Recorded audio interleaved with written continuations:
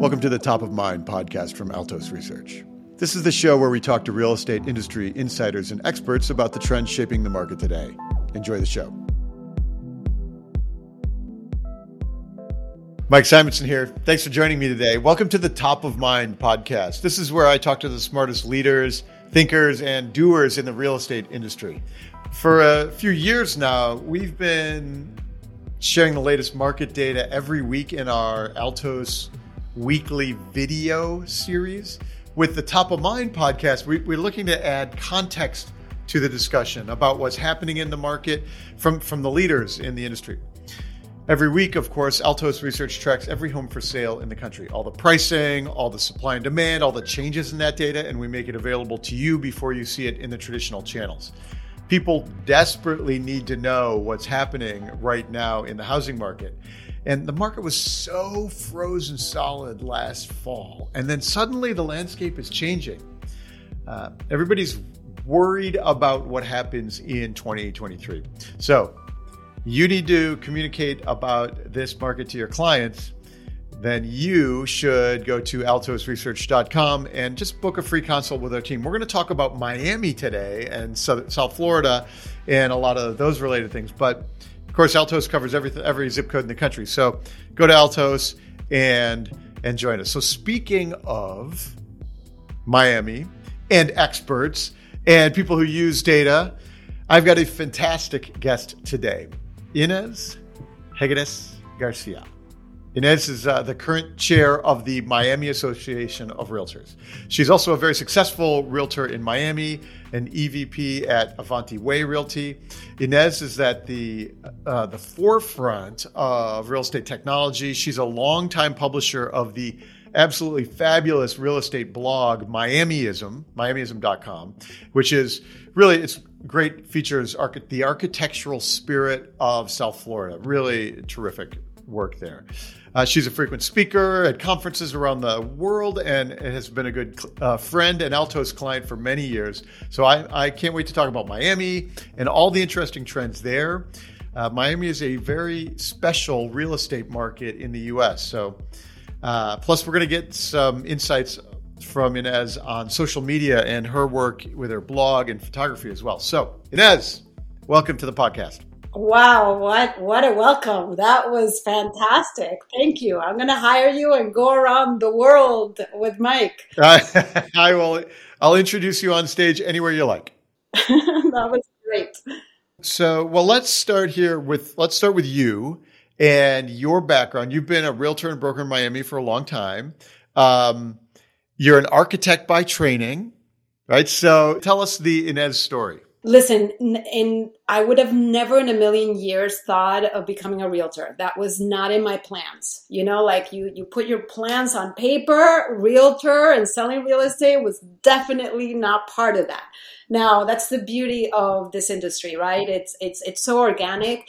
And then now when you start talking about agents, it's like, what agent really planned to become a realtor from the first day in their career plans? So based on that, I was doing architecture. I was being an architect. I was designing both commercial and residential projects. And as a fluke, a family member actually bought a commercial property. They buy this commercial property and they say, Inez, we need you to manage it. And I was like, what? What do I know about managing a commercial property? Now, you know my husband, you know Rick. Rick is an accountant. My uncle said, Inez, for God's sakes, it's not rocket science. You do all the people stuff. Rick does all the financial stuff. Should be cake. Now, it was really fun because being an architect and being able to call a roofer and climb the roof and say, wait, you're not doing this right, or the AC or whatever it was that we were hiring, was the fun part. Now, we lost the opportunity to make some really big commissions by not being realtors, by not having our licenses. We were just managing this commercial building. And Rick said, I'm getting my license. And I said, that's a great idea. I still had like no intentions ever of doing that. We blinked, and from that one building, all of a sudden we were managing 20. It was just crazy. And then all of a sudden it was like, wait a minute, we are definitely losing opportunity. I got my license as well. Now, once I get my license, then I realized, wait a minute, residential real estate and architecture really go hand in hand.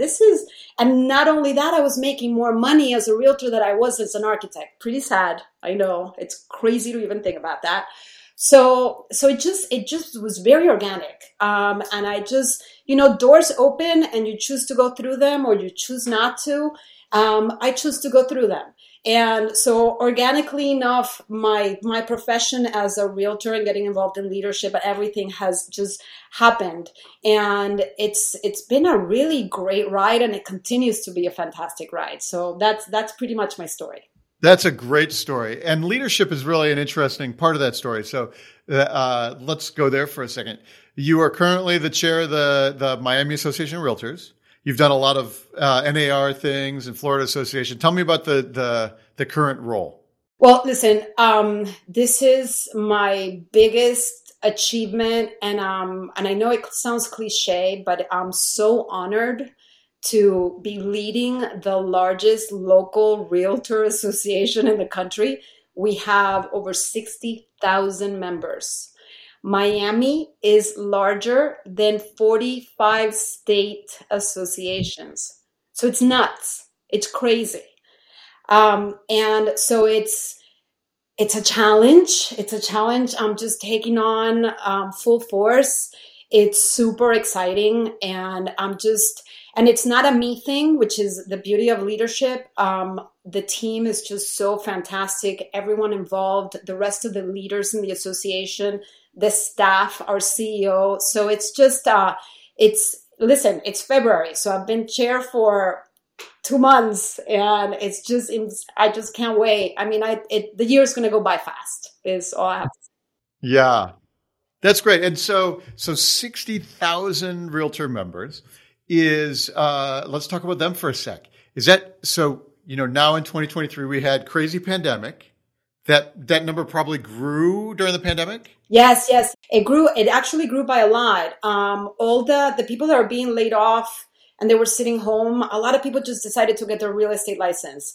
In Miami specifically, we had a lot of people from the hospitality industry get their licenses. And it was great because they really understand working with people and working with the consumer at the right level. So yes, I think, we can say that numbers don't really reflect, what happens in the industry with sales, but it's nice to have that 60,000 number behind us. Yeah. And so then does that shrink this year? Now it's a much more challenging market? You know what's funny? We were just talking about that in our meeting yesterday. There's a couple of media channels that are reporting a big drop in agent count. We haven't seen that. We haven't seen that at all. Our number count continues to increase, continues to grow. I can't tell you, I don't know the data off my head of how many agents get their licenses on a daily basis, but it's in Florida. It's a big deal. It's a big deal. So that's interesting that it hasn't changed yet. There's always complaints in the industry that we have too many agents and there's 1.5 million agents and there's only 5 million home sales, therefore, and I have a hypothesis that says because it's relatively easy to start and end your real estate career, we actually always have the exact right number of them. It's an efficient market for when there's more sales with more money, there's more people going after it, and that's good competition. Like that is as efficient as it gets. So it's interesting, though, to hear that it actually hasn't declined yet. It's, in much of the country, the second half of 2022 was really hard. How did you feel it in Miami? I'm going to tell you something. I think Miami continues to defy all the odds.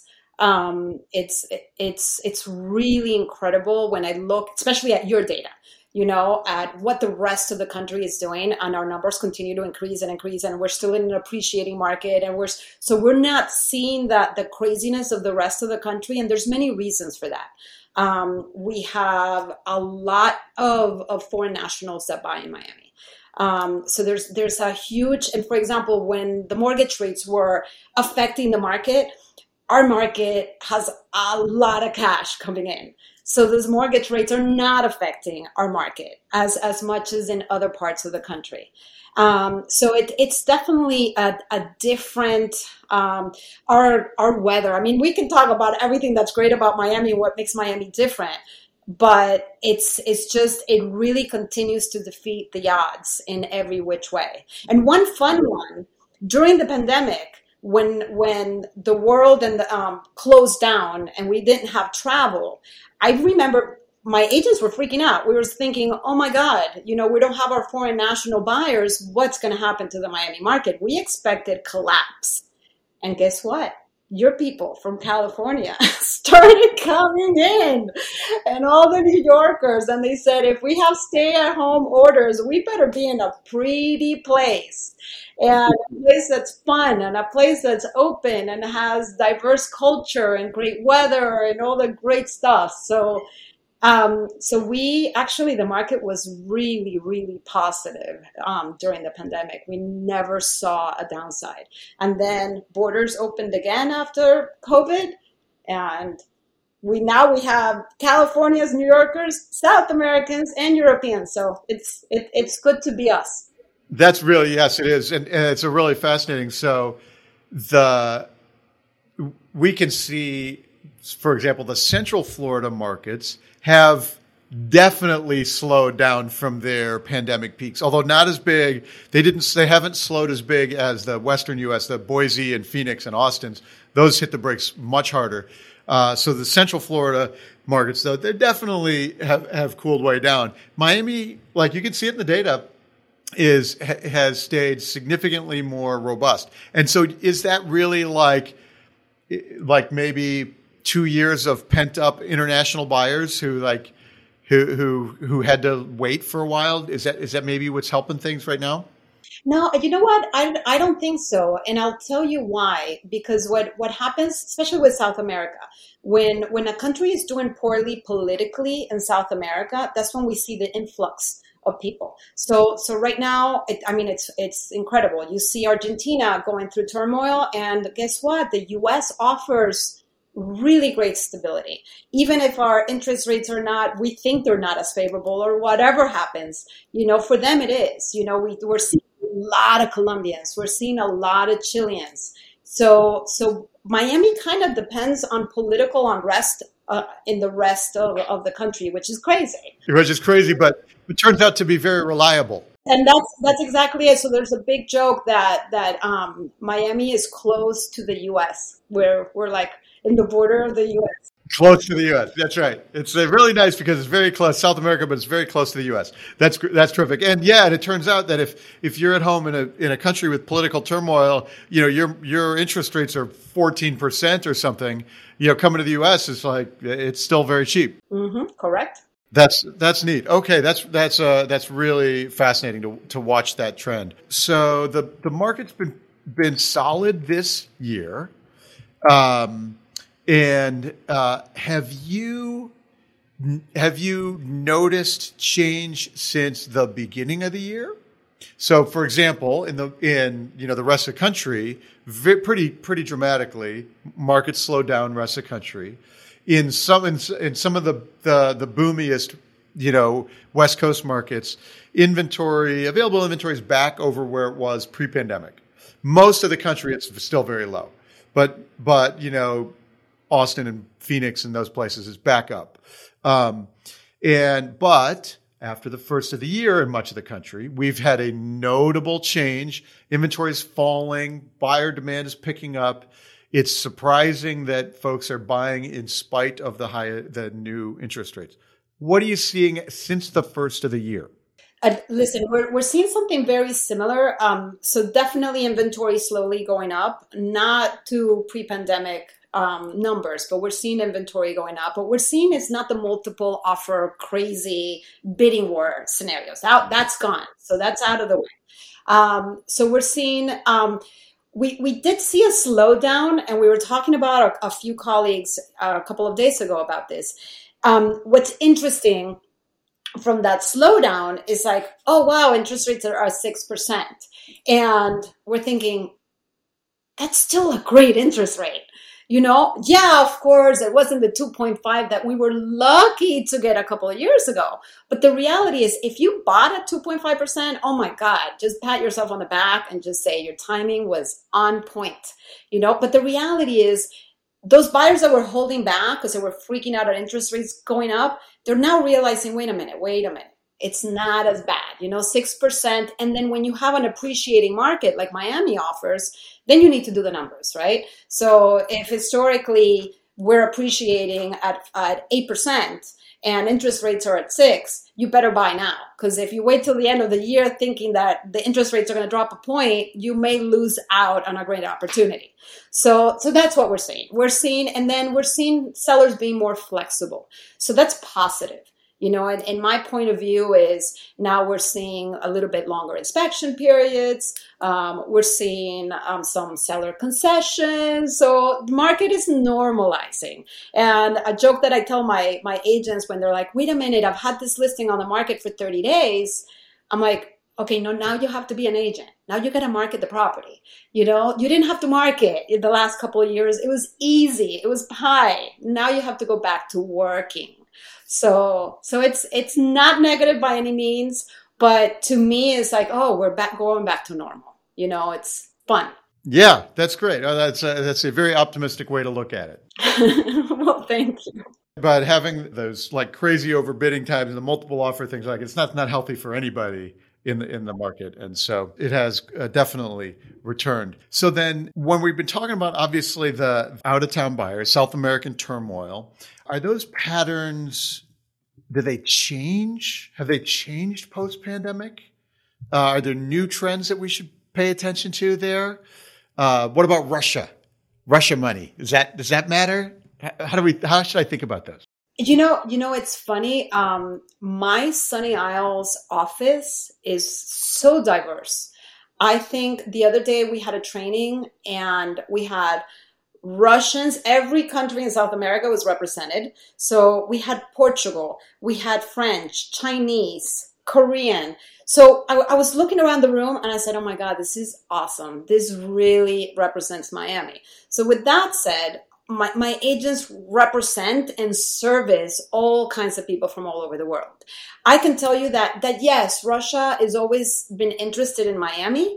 I don't think we've seen a crazy just overflow, or I don't see more movement from Russia. We've been seeing more movement from the countries in South America with turmoil.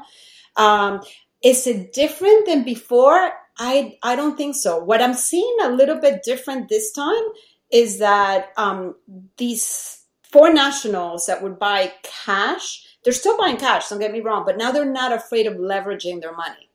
So now there's more foreign national programs out there in the lending industry. And now they're thinking, wait a minute, let me leverage my money here in the United States because they trust the U.S. ultimately. So that's the only thing that I would tell you that I see that's a little bit different. That's interesting. So there's actually more lending programs for foreign nationals that have emerged recently. Correct. Oh, that opens up the market more for those folks, as somebody who's coming from Chile or someplace who has some money but not enough to buy a place full cash. Or more fun than that. Hey, listen, I have $500,000. Instead of selling them one property, you say, let me sell you 3, and you leverage the money. Wow, that's interesting. And does that, you see a lot of that kind of activity? So suddenly they're investors in Florida? Oh, yeah. A lot, for sure. In Miami, especially a couple decades ago, had real building booms, right? And then has had boom and bust cycles on construction. Where are we in that phase right now? So it's funny because a lot of people you're always going to reference 2008 as the bust. But I can tell you, there was a lot of media channels also covering, there was way too much new construction inventory. And the reality is that it wasn't. A lot of media channels were covering 25 years of inventory. And the reality, it was like less than 5. But since we've been seeing a boom in new construction, to the point where a media channel gave me some quotes about, oh no, because construction is down in South Florida. And I was like, no, no, please send me the stats, because absolutely not. There's all kinds of developers, all kinds of projects. Anything that's new construction is selling fast. Anything that's new construction in the single family or townhouse arena, there's not enough of it being built. It's selling like hotcakes. So yeah, we're seeing a lot of new construction, a lot of cool architecture here in Miami coming up. We're seeing those cranes again, and it's exciting and not at the same time, because we see the skyline shifting so quickly, and hopefully there's more quality than anything else. But you know me, my architecture brain, I can really pick them apart really fast. Yeah. Do you like the general trend of what's being built architecturally? Yeah, listen, for the most part, yes. And probably I'll have a couple colleagues kill me. Arquitectonica is one of our big firms that is always building. So a new building goes up, who designed it? Arquitectonica. And you're like, oh, Jan. But the reality is, yeah, I would tell you that most of the time they're great quality. They have a good reputation. I think more importantly than that is the developer and the quality of the construction that people are concerned with. And everybody that's coming in, we're not seeing a lot of new developers that no one knows. So it's all reputable, all really great quality construction. We're seeing a lot of Airbnb buildings, like short-term rental buildings, where investors can come in, and we'll see where that goes. You know, in my point of view, if there's way too much inventory for short-term rentals, then hey, those rentals may not do as well as we expect. So let's see when those projects are finished, and let's see what the return is for these investors in the short-term buildings. That's a really interesting thread. You know, so I was recently in Nashville, and we stayed in an Airbnb, and the entire neighborhood was like Airbnbs. And you could tell because they all had like the same, Nashville sign on the wall of like, here I am on, and you could see it all the way down in the little townhouses. And so, but Nashville has a big inbound tourist industry, and it worked great for us. We were 8 people. Boom. We had a nice house. It was an excellent way to do it. But on the other hand, what if, recession hits and the tourism drops? Like, do those start to fail? So what do those look like in Miami? Are they like townhouse stuff, or are they like of those new construction high rises? Are there a lot going into the short-term rental? I would tell you most of them are going to be high rises. So it's, think about it. I mean, you have a 50-story high rise, and what they do is that half of it is hotel, half of it will be short-term rental. They're really flexible. They give owners the opportunity, either you manage it yourself, or we have concierge to manage it for you for a fee. So there's all kinds of different fun and great models.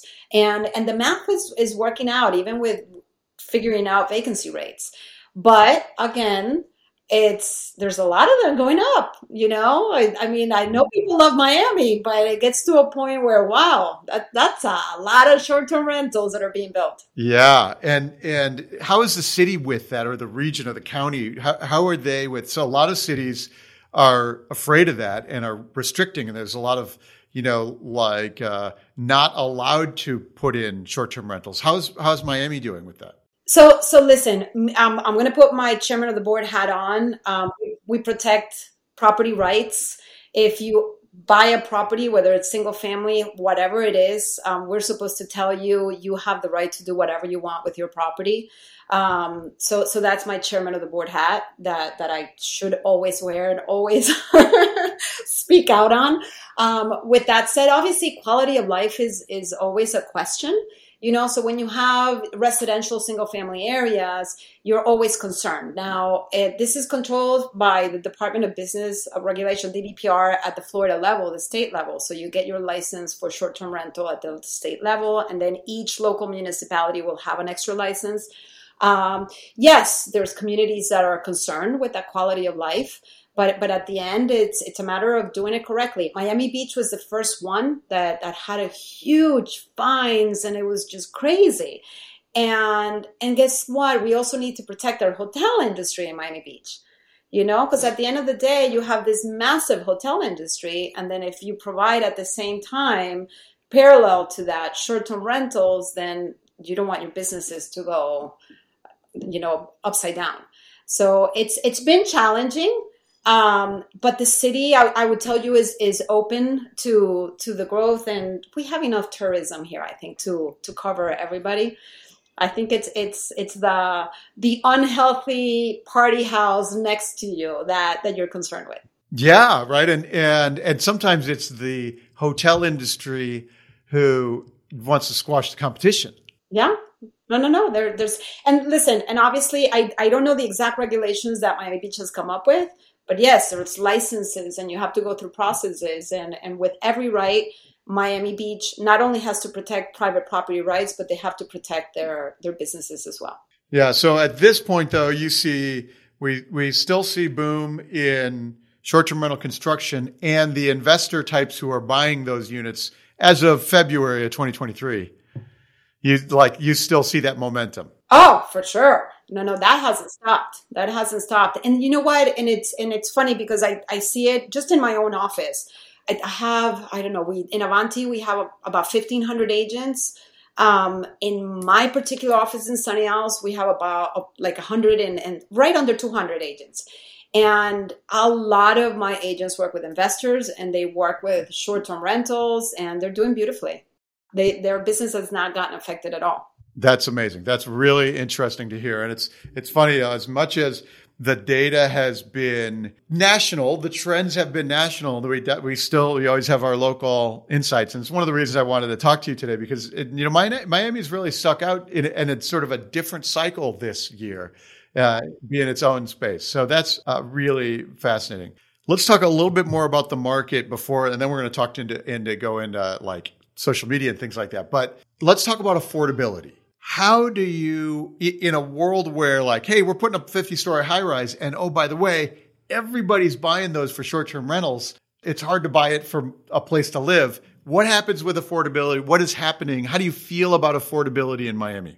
Listen, it's just funny because my own kids, as being millennials and being in that buying stage, we have this conversation all the time. Thank goodness my oldest bought his place. So now he's looking for a single family house. So we can say when a city grows organically, especially one that is like Miami, you're going to push away to the borders, to the outskirts, the local living person, like the working class.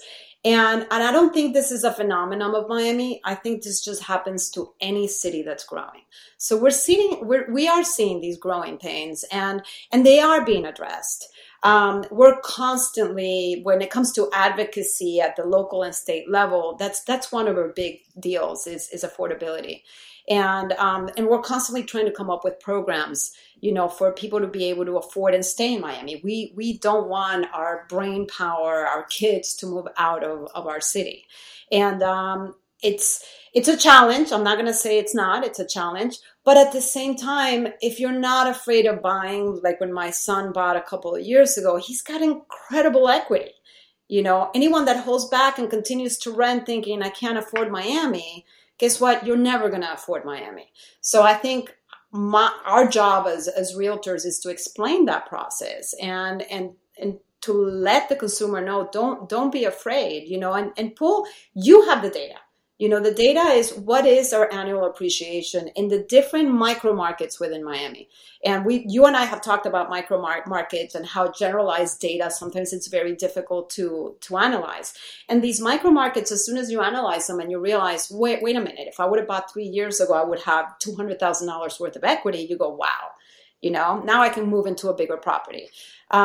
So back to your question of affordability, yeah, it's an issue. Yes, it's a challenge. Yes, it's one that a lot, not only politicians locally, but us as a board and an association are trying to grab head on. Yeah. You don't resent all the Californians coming in and buying up all the properties and driving the prices up? The Californians, not so much. because they're nice. I think the New Yorkers. Oh my goodness. Okay. Yeah, it's the New Yorkers' fault. Yeah. No, I am not saying New Yorkers are obnoxious. No, I'm not saying they're obnoxious. We love our New Yorkers. We do. Of course. Always. And that's, of course, the New York phenomenon. It's been the lifeblood of Miami forever, right? It's driven a lot of Miami forever. So, okay. Well, that's great. And of course, there was a real, there has been over the pandemic, especially, there was a real trend of, or at least there's a headline. I don't know if there was a real trend, but there was a headline of like San Francisco technology, a couple of loudmouth venture capitalists who are like, I'm moving to Miami. Some people moved to Miami and some really loudmouth VCs moved to Miami. And a lot of it was around Bitcoin and the cryptocurrency market. And for a while there was capital there. Did that impact your business? Like people with a lot of Bitcoin money, and is that gone now? You know what? I think the crypto people that moved to Miami, they talked about their crypto, but they didn't buy in crypto. So I think that's the difference. So you can be a loudmouth talking about it and but at the end of the day, the transactions were made in regular transactions, not crypto. And so no, it did not affect our market at all. Those people, their wealth came from different sources. We have not seen that affect us at all. No impact whatsoever. Yeah. Do you feel momentum for like technology? Does that feel real and palpable in Miami? Is there a future? It not only does it feel real and palpable, it's tangible. It's really exciting because I was involved as an early adopter of social media. I was involved with that tech world many years ago, and I remember to get a tech conference was really difficult, and it was like it was always complained, when are we going to see the light at the end of the tunnel? And now it's just all the startups that are coming in, all the venture capital money that's here. It's super, super exciting. We need to thank Mayor Suarez for that. That whole open arms, come in, how can I help you, has been just a game changer for us here in Miami. And listen, you and I are techies, I get goosebumps thinking about the tech and all the innovation that's happening here in Miami right now. So that's one of the best things that's happened to Miami in the last couple of years. That's really exciting to hear. It really feels good to be part of a growth market, growth industry there. For sure. Yeah, that's exciting. Well, that's cool. And that's actually a good transition. So, we probably met 17 years ago, something like many years ago, right? It's when we started Altos and we were doing blogging stuff and you created Miamiism.com, mm-hmm. Which you still run today. How many people have been able to keep any blog going for 17 years or however many, 18 years? But it obviously still probably drives a lot of your business too. Tell us about Miamiism. Listen, Miamiism is my child. It's just nuts because when I decided to transition from sales into leadership and partnering with Avanti Way Realty and now being more at the management level, I'm not going to kill my child. So I'm keeping that one alive. But it's a labor of love, it's evolved throughout the years. It started with, how I can communicate with the consumer at a different level. Obviously, SEO was a huge thing, that the fact that Google just loved the blog and new content. I never in a million years thought that I was a writer. But guess what? After you've been doing it for so long, and by the way, and this, I never hired anyone to write. Like I write all my blog posts, which is insane. I think back now, think about this, 3 to 4 articles a week for 17 years. That's a lot of content. At least because I have so much content, I have the ability of recycling this content for things that are more local. So I, or apply more to the time. So labor of love, just cool to see tech change around it, cool to see, what social media what people are doing with social media. And then they're like, you're a blogger? Ines, really? You're a blogger? And it's funny for me to even vocalize that. But yes, Yeah, I couldn't call myself anything else. And it's been absolutely amazing to learn what my voice is and to learn what my audience wants to see in content and to understand that marketing aspect of how to sell real estate by understanding an audience. And huge lesson. Yeah. So tell me about your audience. What do they respond to? What are they like? So funny enough, it has changed throughout the years. And I think obviously it has changed because of my growth and what I'm writing. There's no blogger that's going to go at it blindly. You have to look at your analytics and see what's being read the most.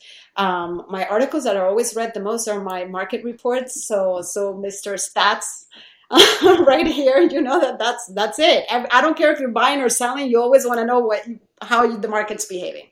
So those are always doing the best. And then the ones that I have a passion for, anytime there's a really cool architect coming in and I talk passionately about what they're building, what I'm seeing, and how it's changing the landscape. And I think people see my passion in those articles, and those are the most read. And my educational ones, historic homes, materials, what's the right window, what's the right roofing tile for a Mediterranean revival home. I can go on and on. So do you have some architects that we should pay attention to? Who should I know? Who do you like, architect-wise? Oh my God, there's, and he's not a local anymore. Chad Oppenheim in Miami has done some beautiful buildings, and he's building all over. There's a guy that actually went to UM with me. His name is Alan Schulman. And what I love about Alan is that he takes historic buildings and he repurposes them, but with the right thought, without destroying the integrity of the building or the architecture. So those two are local ones. And then obviously you have like massive architects that are all over Miami. I mean, Zaha Hadid that passed away recently.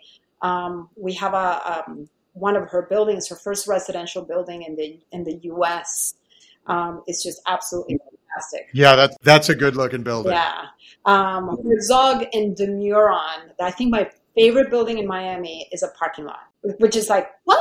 So, I love it. I don't know that one. Yeah. So it's 1111 Lincoln, and it's a concrete structure that just gives me goosebumps every time I go. There's no bad angle. I may visit it like once a week, and I can take 100 photos every time I go. I love it. I love it. What a great observation. Like the coolest building is a parking lot. I also love the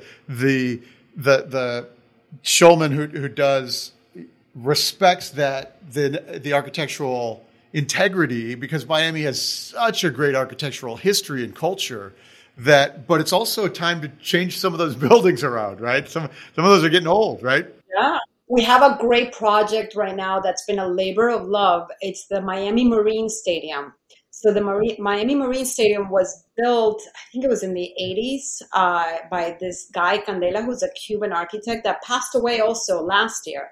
But during Andrew, the hurricane in the 90s, the city was managing the building, and they pretty much just kind of abandoned it. And then they said it was structurally unsafe. And a bunch of people came up, including the National Trust for Historic Places, and declared it historic, like one of the top 10 endangered buildings in the world. And I was part of that, which I was very, very happy to be. So years, it's been like 12 or 13 years since that process began of not destroying it and maybe restoring it. And they just started the concrete restoration for it last week. Wow. So big win. Yeah. And do you think the city and the region in general does like a good job between that trade-off of, hey, we got to build new, but we also got to protect the old? Does Miami do well there, or are there things that need to be improved? Unfortunately, we don't. We have a couple of passionate people. It's like Miami Beach, I think, is one of the best. The city of Miami is trying to do well. Coral Gables is fantastic. But yeah, there's always people are saying, again, we are protecting property rights. I bought this place. I don't care if it's a historic Keno and Elliott. I'm going to tear it down. So then Miami Beach has created a moratorium for a historic board to review. So there's processes, but we've lost some gems over idiocy at the end of the day. and it makes me sad. I mean, I've written blog posts when like an important house is torn down and I'm crying. And Rick is looking at me like, are you kidding me? Crying over a house that's been torn down. And it's like, yes. Yeah, that's really, really tricky, and maybe even will accelerate over the next few years because of that age of some of those properties. It's like we got to replace them, and because of this massive growth happening. So many great things about that learning.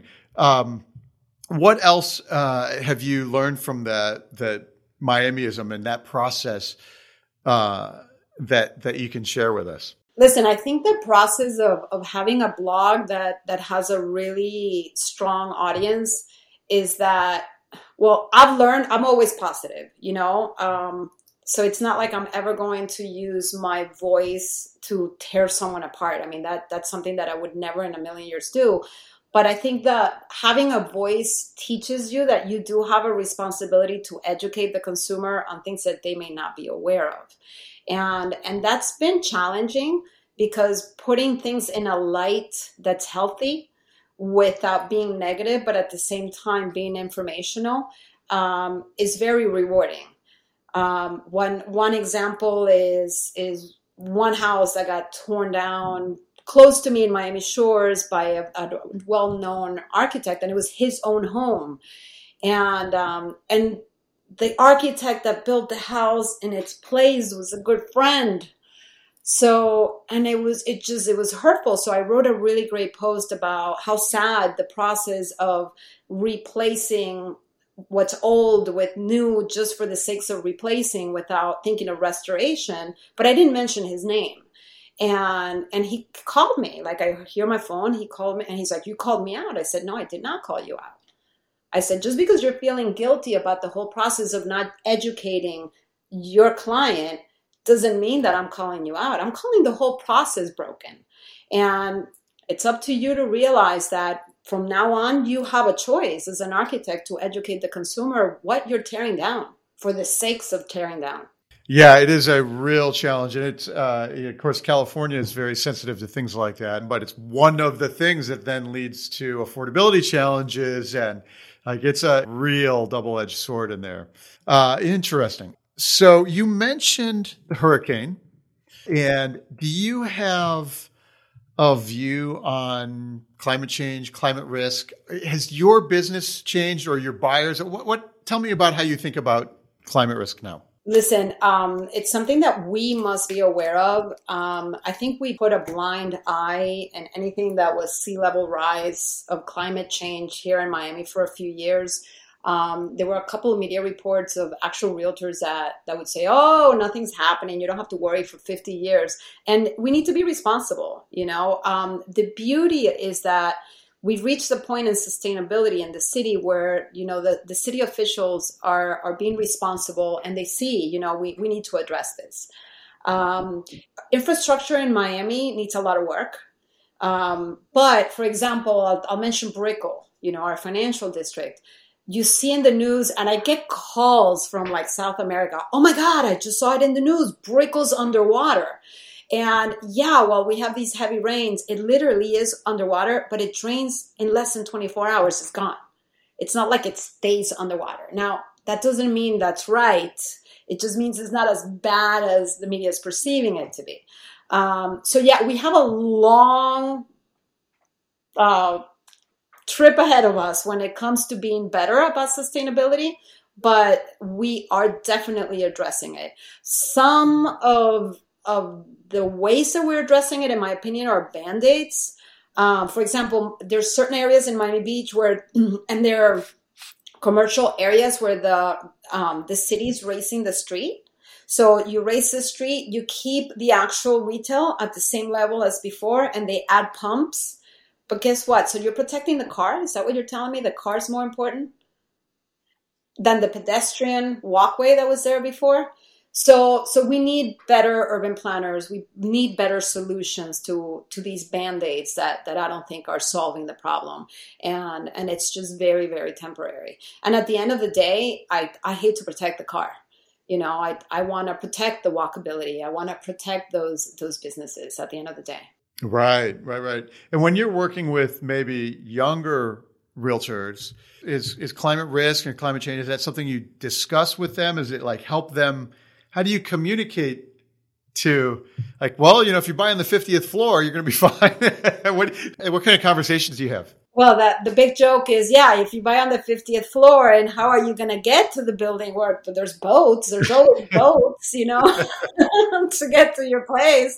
No, the reality is that the education is what is your local municipality doing regarding this climate change. What's happening with flood insurance, for example, which is huge.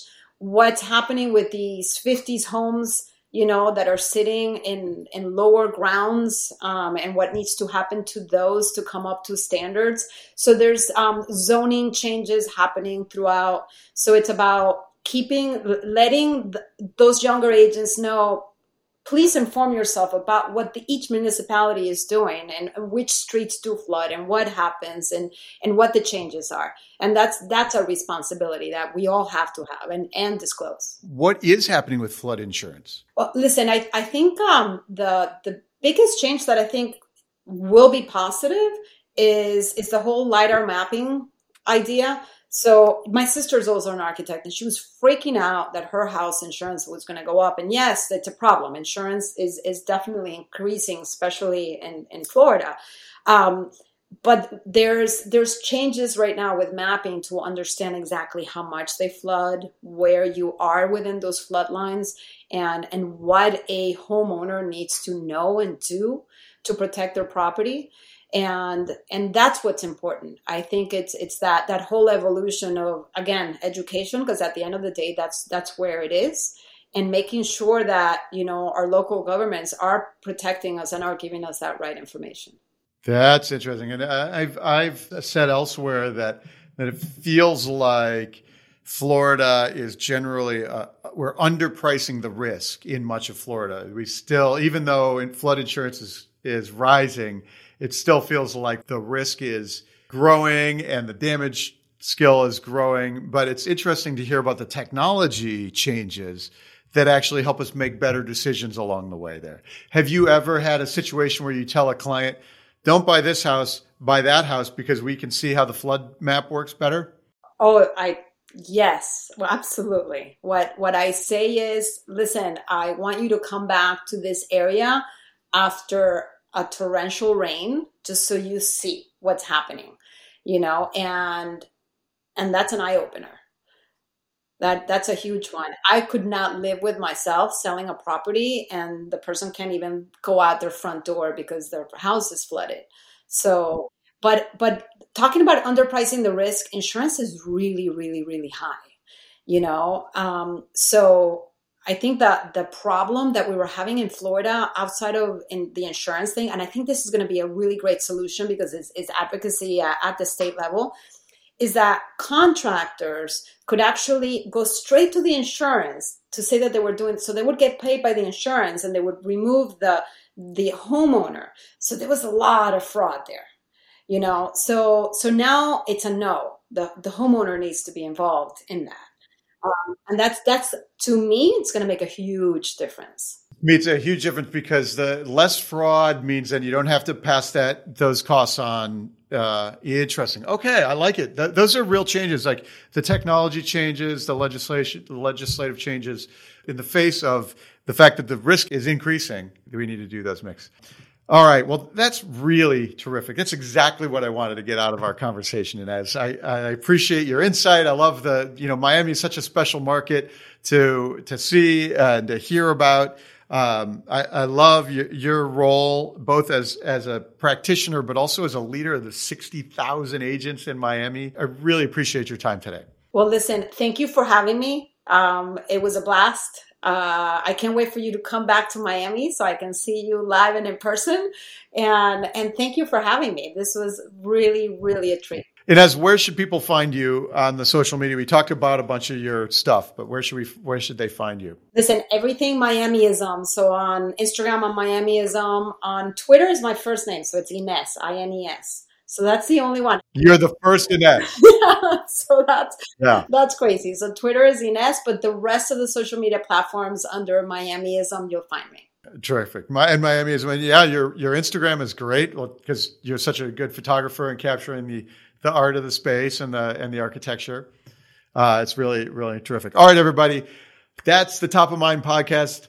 My guest, Inez, chairman of the Miami Association of Realtors this year and a longtime practitioner.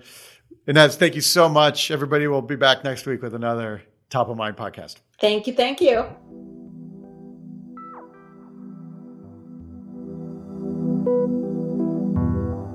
Thanks for listening to Top of Mind. If you enjoyed the show, I'd really appreciate leaving a nice review on your favorite podcast app. That helps other people find us as well. Be sure to subscribe so you don't miss future episodes.